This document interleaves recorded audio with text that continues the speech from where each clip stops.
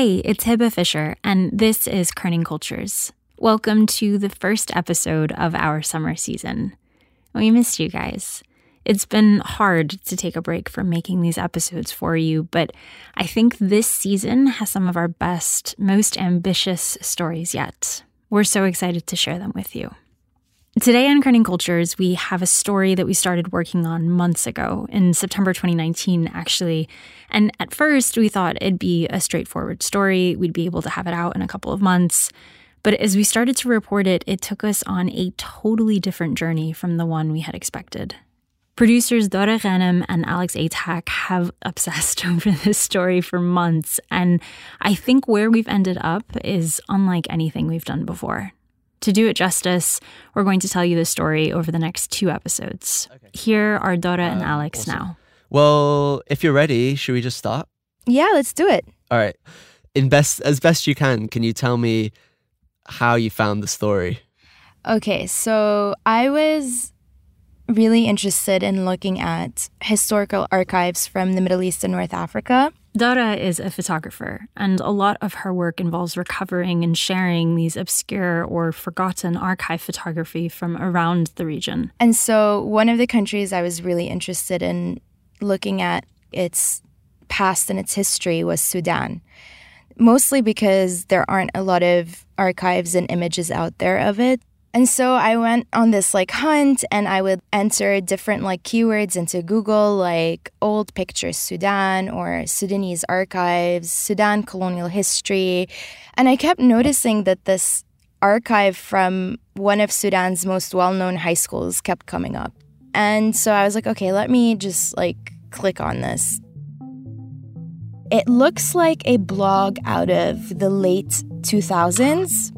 You know when blogs were kind of coming up on the internet in mid to late 2000s, and they had this very DIY feel to them? Totally. And so I clicked. I remember clicking on it the first time and finding thousands of images of girls at this school in Sudan in the 30s and 40s and 50s and 60s, and they were images I've never seen before.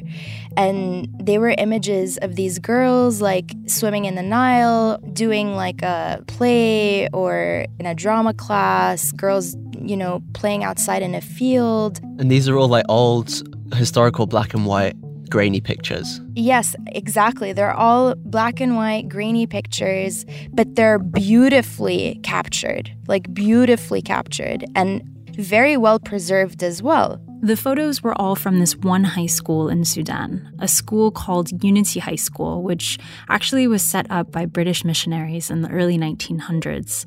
And as Dora skimmed this blog, she found that it cataloged over 100 pages of posts, dating back years and years. It was way too much to take in all at once. So I didn't have time in one sitting to go through the entire archive, right? I was okay, I need to go through this over, maybe several days, weeks. So I would, set a time aside every week to go through them. At first, Dora assumed that this blog was set up by some students, maybe a project for extra credit or something, but as she spent more and more time reading and combing over posts from years back, she started to notice that there was more going on with this blog than she had initially thought. Well, so was there a particular post that you read that made you realize okay, so this is more than an archive? Yeah. I remember seeing this blog post.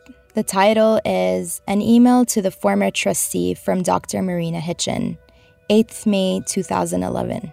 The blog post is a copy of an email written by one of the former head teachers of the school, a lady named Marina Hitchen. She says, "Dear Sir, as the principal of Unity High School, I decided to research the history of the school, and one of my staff would archive it and place it on the internet. Internet is in all caps.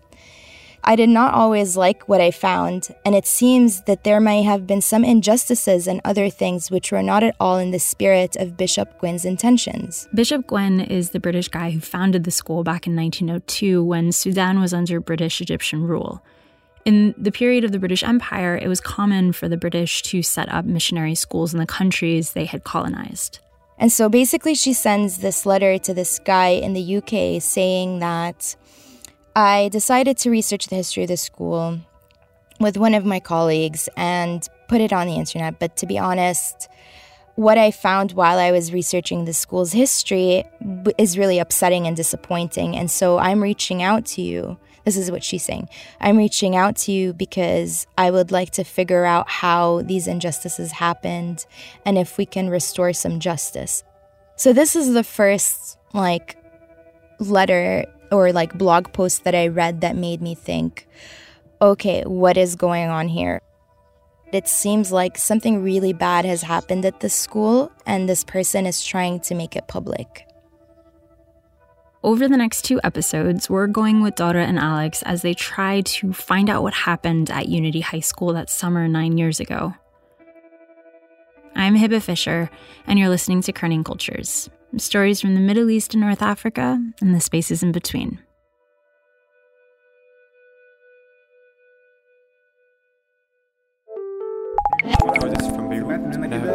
More than is predictable, they've seen it happen. And one story that always kind of captures my imagination. The streets lost culture. And you're listening to Kerning Cultures. Here's Alex. The story of Unity High School starts back at the beginning of the 20th century, around 1902, with this British guy called Llewellyn Gwyn. He was a young guy from Swansea in Wales, and he arrived in Sudan employed by the Church Missionary Society from Britain, who ran Sudan as a condominium back then. Church parade in the Sudan, that country next door to Abyssinia. Sudan, unlike most colonial territories, was what's called a condominium. This is Justin Willis, Professor of History at Durham University. It was jointly administered by Britain and Egypt. But it's a fringe case. The British were never invested in the Sudan, not like India. Or even Egypt. And this is Mohammed Al-Hassan. And I am an alumni of Unity High School for Girls, as my dad always insisted on referring to it. He graduated from Unity in 1991. His class was the second-year group of boys after the school became co-ed. And he basically just knows a lot of the history surrounding his school. At the height of the colonial administration, 200 British people, 200 Englishmen, ran the whole Sudan. Khartoum takes an interest and pride in welcoming its new Governor-General. Thousands of Sudanese assemble in the open square of their capital to greet the arrival of the train bearing Britain's new proconsul. All of them put together could fit on like a train car. So it would have taken everybody. The Sudan was a strategic holding. They needed to secure the headwaters of the Nile because they needed to secure, Egypt because they needed to secure the Suez Canal. Policing of the Suez Canal zone is an obvious exercise for the Egyptian army of today, and Anglo-Egyptian cooperation in the field naturally follows the Anglo-Egyptian treaty. That's it.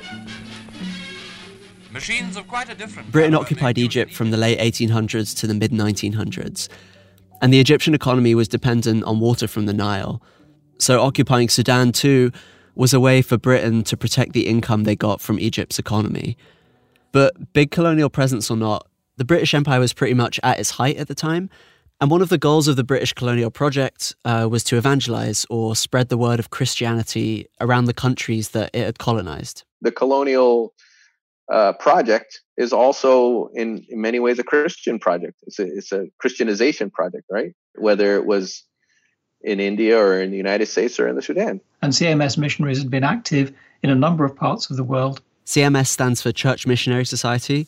That's something you're going to hear a lot in this episode. For decades before they came to Sudan, always with that aim of converting people, of preaching, of building churches, of turning people into Christians. The idea was to spread the message to everybody, both by invigorating existing Christian populations and by spreading Christianity into historically non-Christian regions. This is Heather Sharkey. She's a professor of Middle Eastern and Islamic history at the University of Pennsylvania. And there was a lot of support for the idea of trying to propagate Christianity in the Nile Valley. And I think it helped in the case of the Nile Valley that the area had such a romantic appeal already. But when it came to Sudan, Sudan was an overwhelmingly Muslim country. And that meant that in the north of Sudan, at the end of the 19th century, the British were very unwilling to allow a missionary society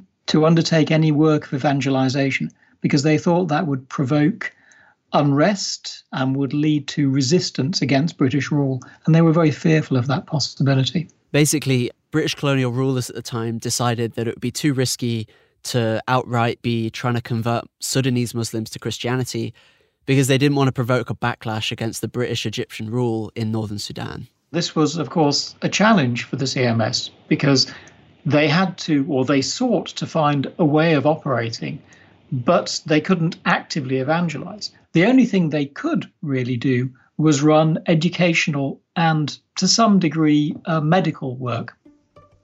And so they started these Christian mission schools in the late 1890s.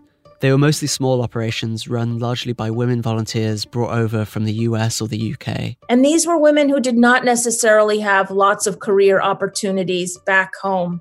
And they looked to mission fields as lands of opportunity in many ways. And they were largely attended by girls too. That's part of the reason they didn't get much opposition from locals. They downplayed the Christian aspects of their teachings, and they were seen as small scale. They didn't seem capable of converting many people to Christianity. But because of that too, they weren't really that effective. To be honest, they thought they had a religious mission. They proclaimed a religious mission to evangelize. That was the reason they went. Their papers show that once they got to Sudan, and those who spent time in the north, the conditions were very difficult. And they didn't have much time or energy or opportunity for that. So they would teach them some prayers and some Christian hymns, but there wasn't really a coherent academic or religious program that led to conversions. So the British Christians kind of realized that if they wanted their work to have any impact in Sudan, they'd have to make some changes. If they wanted to have schools that they could sustain, it might make sense to enroll girls who came from families that were more educated. And that's how we see the origins of what led in time to Unity High School. Instead of the small-scale operations that the CMS were running in other parts of Sudan, Unity would cater to the daughters of elite Coptic families. So that's people that were already Christian. Copts, by the way, are a Christian ethnic group that have been in the Middle East and North Africa for centuries. So an early incarnation of Unity High School opened in 1902, and from the start it was designed to be different from other CMS schools in Sudan. For years, certainly for I think the whole colonial era, the only people who went to the sort of private school that I ended up at were foreigners. And by foreigners, I mean either expatriates, members of the colonial administration, or foreigners meaning, non-ethnic Sudanese, which is to say, there were Greeks and Armenians and Syrians. So when Dara found the blog, the Unity High School archive, many of the pictures on there were from this early period in the school's history. And it's obvious that the people at the school at the time cared a lot about documenting its history, because there are a lot of these pictures, and they're really good. None of the pictures have a credit line, so we don't know the name of the photographer or photographers that took them. But there's something about the way they're taken. It seems like they were taken by somebody very close to the school and to the people in the pictures. These pictures were made for the school, right? They weren't family photos. They weren't like photos taken by National Geographic photographers that were visiting Sudan or anything like that. They were taken by basically somebody that the school either hired or by a teacher that was already at the school that decided to take these pictures or that wanted to take these pictures. And so these pictures are really fascinating because you think, wow, the school really cared about documenting its present and therefore now its past. Over the years, Unity built this reputation as a British Church Missionary Society school where Khartoum's elite would send their children, both locals and foreigners. And the bishop who started it, he kind of went down, at least in British collective memory, as almost like a legendary character. On the Unity High School blog, there's actually a picture of Bishop Gwynn that was taken in 1899, so right before he moved to Sudan. Do you want to take a stab at describing it? Yeah, first of all, it's a great portrait. Obviously taken at a studio. Let me try to read Nottingham. So this was taken in the UK. He's a handsome guy, to be honest. He has his hair parted to the side, big, thick mustache that I guess was like the trend at the time. Bishop Gwynne was a really gung-ho soccer player, as we would say in American English, or football player, as you would say. He was a very well-connected, gregarious person. At the clergy house, the Bishop of Khartoum, the Right Reverend L.H. Gwynne, presides at a children's party. And here the highlight is the famous battle between the dragon and St. George. But the story has an unusual ending, for the bishop himself slays the monster. He was good at schmoozing, to use another expression. So he was really well connected among male circles of power, like old boys networks. Bishops in hot climates disguise themselves in topies, so you might not realize that the host of this children's party in the Sudan was the Right Reverend Dr. Gwynne, Bishop of Khartoum. We've spent a lot of time talking about Bishop Gwynne here because it's important for our story. But Heather told us that he would have just been a figurehead at Unity. The majority of the staff during Bishop Gwynne's time were women, and they would have had much more involvement in the day-to-day operations of the school than Gwynne did. Bishop Gwynne stayed as a figurehead at Unity for the rest of his career, and in 1945, he was in his mid-80s, and it was time for him to retire and move back to the UK. And the story that gets told now is that Unity High School and other similar schools, they paved the way for academic empowerment of girls, helping open doors to higher education for women.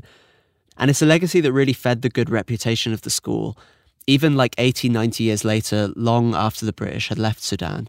It was the place to be. It was where all the who's who, children were. That's Dahlia. She's an ex-Unity High School student who went there in the 90s. If you wanted a proper education and a chance at anything worthwhile after graduating, you were in Unity High School. Everyone that I ever spoke to about it, my uncles and aunts and my parents' friends were all like, oh, it's a good school.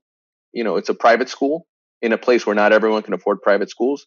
So that's the background to the school. It's this very old, very historic school that has a reputation as the top school in Khartoum for decades.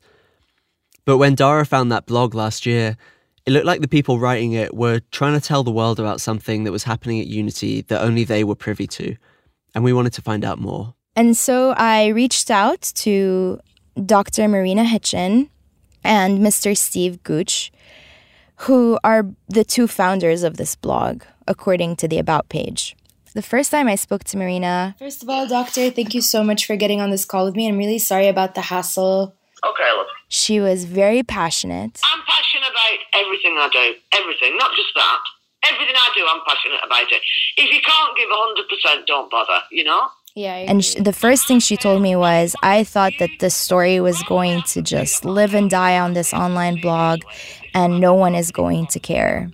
And I said to her, well, yeah, I'm really interested in this story. Like, can you tell me, what's going on? And this is what she told me.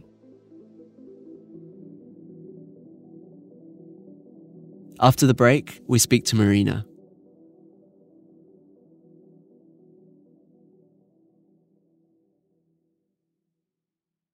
When we left off, Dara had just contacted Dr. Marina Hitchen about interviewing her for the story.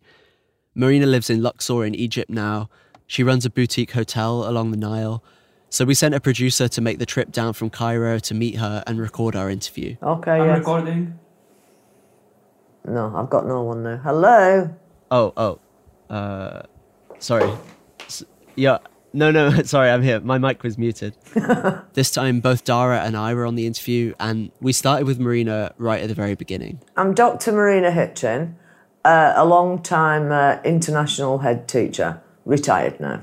I've travelled to different parts of the world, and then I'd taken some time out to do some school inspections. So I'd been travelling around the world, and I'd got a little bit tired of just being 1 month here and 1 month there. So I decided that I'd look for another more permanent position, well, at least a 5-6 year position, something like that. And in 2005, she got this offer to interview for a head teacher role at Unity High School. So she accepted and shortly after flew over there for 3 or 4 days. I was very clear to them that I'm not particularly a churchgoer, so I didn't actually think I might get the job. But I have a record of being quite good in the business, so I think they were overlooking the fact that I wasn't a churchgoer. The school was so very beautiful. It was, obviously old, and it had some atmosphere in there. So I just thought, oh, this is just beautiful, so I'd like to work in this school. Everybody we spoke to about the school campus described it in a similar way. Leafy, quiet, secluded. They said it was like a totally different feeling from the outside world once you stepped in through those gates. The building itself, I describe it as colonial-style architecture. It's a few stories high, made of brick, with these kind of grand looping archways around the outside. There's a grassy field on one side, palm trees shading the walkways. It was beautiful. It was definitely larger than any of the schools that I've seen.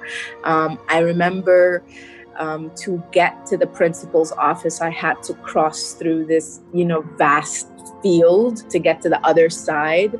It just, as soon as you see it, as soon as you walk into that place, you've just stepped straight back into colonial rule.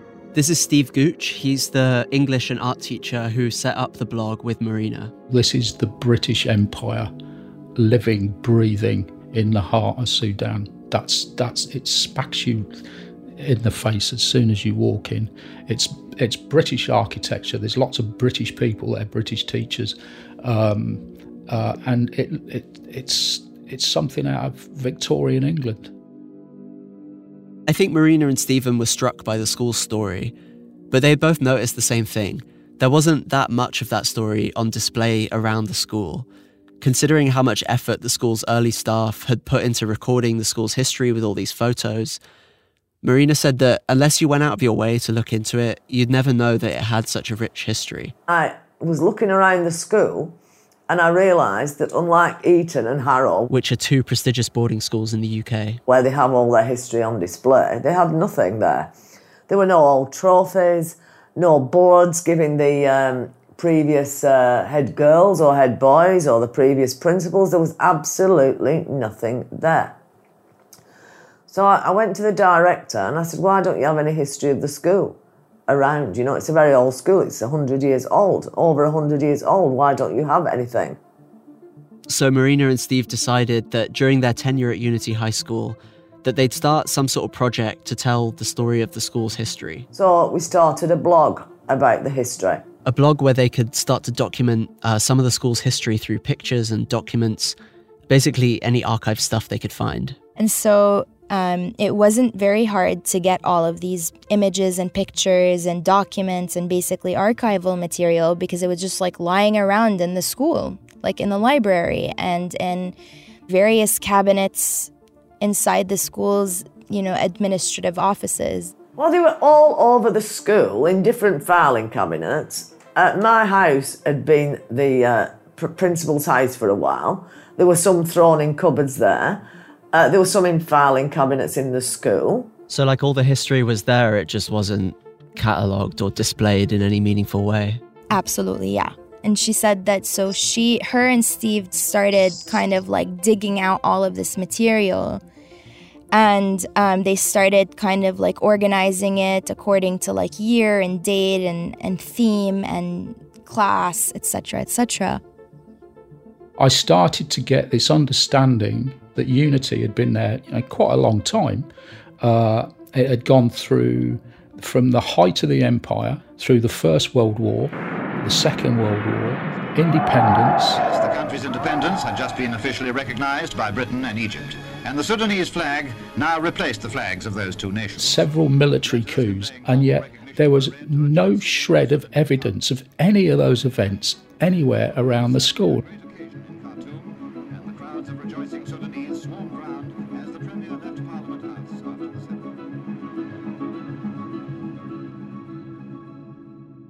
I think it's fair to say that as Stephen and Marina found out more about Unity's history and Bishop Llewellyn Gwyn's legacy, they became more and more enamoured by it and by the idea of preserving it. I was getting obsessed with that, building that archive because it was such an interesting project to work on and looking at the way, that whole British interaction with the Sudanese community happened.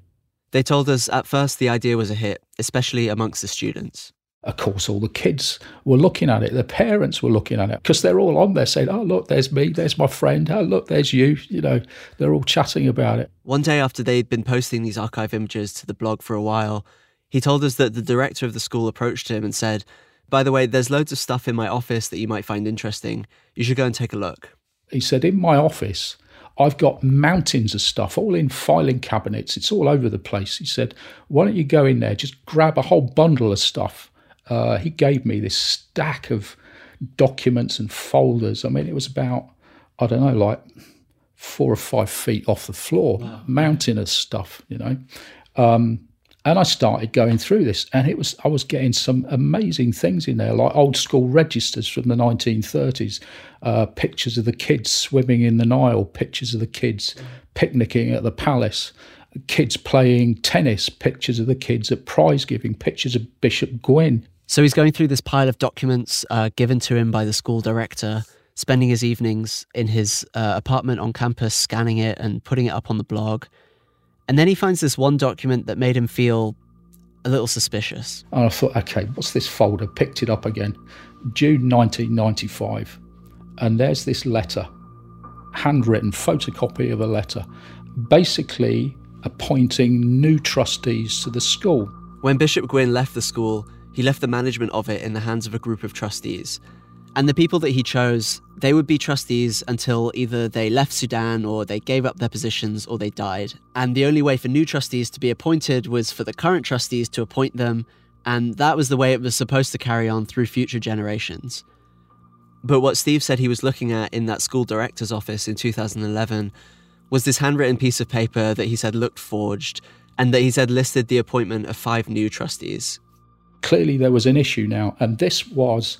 I remember this was about 11 o'clock at night.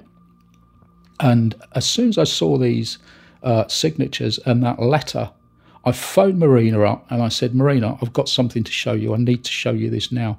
And she said, it's too late. You can't do it now. It's gone 11 o'clock. See me tomorrow. I said, I'm coming now. So I went straight to Marina's house with this folder. And we sat there till about 4 a.m, just going over that letter, looking at these signatures, trying to figure out what the hell this was all about. Well, obviously, we couldn't come to any conclusion at that point. We literally had 3 or 4 sheets of paper. That was it. No story.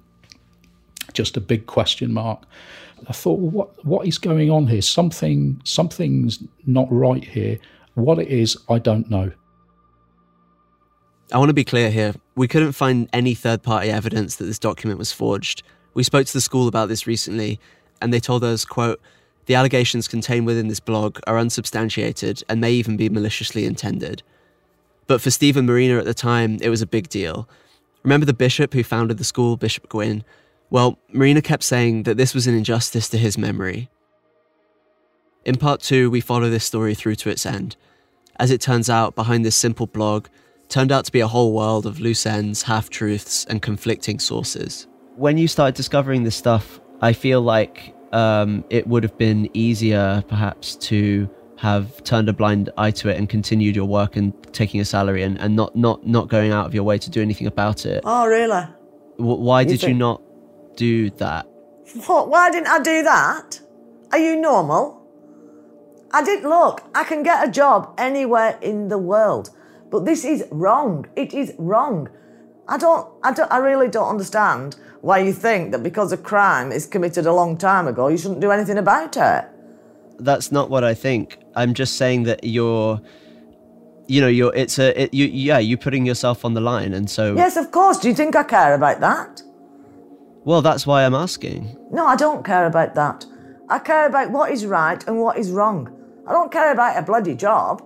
I felt for a man who gave his life to something, who didn't want this to happen. That's next week.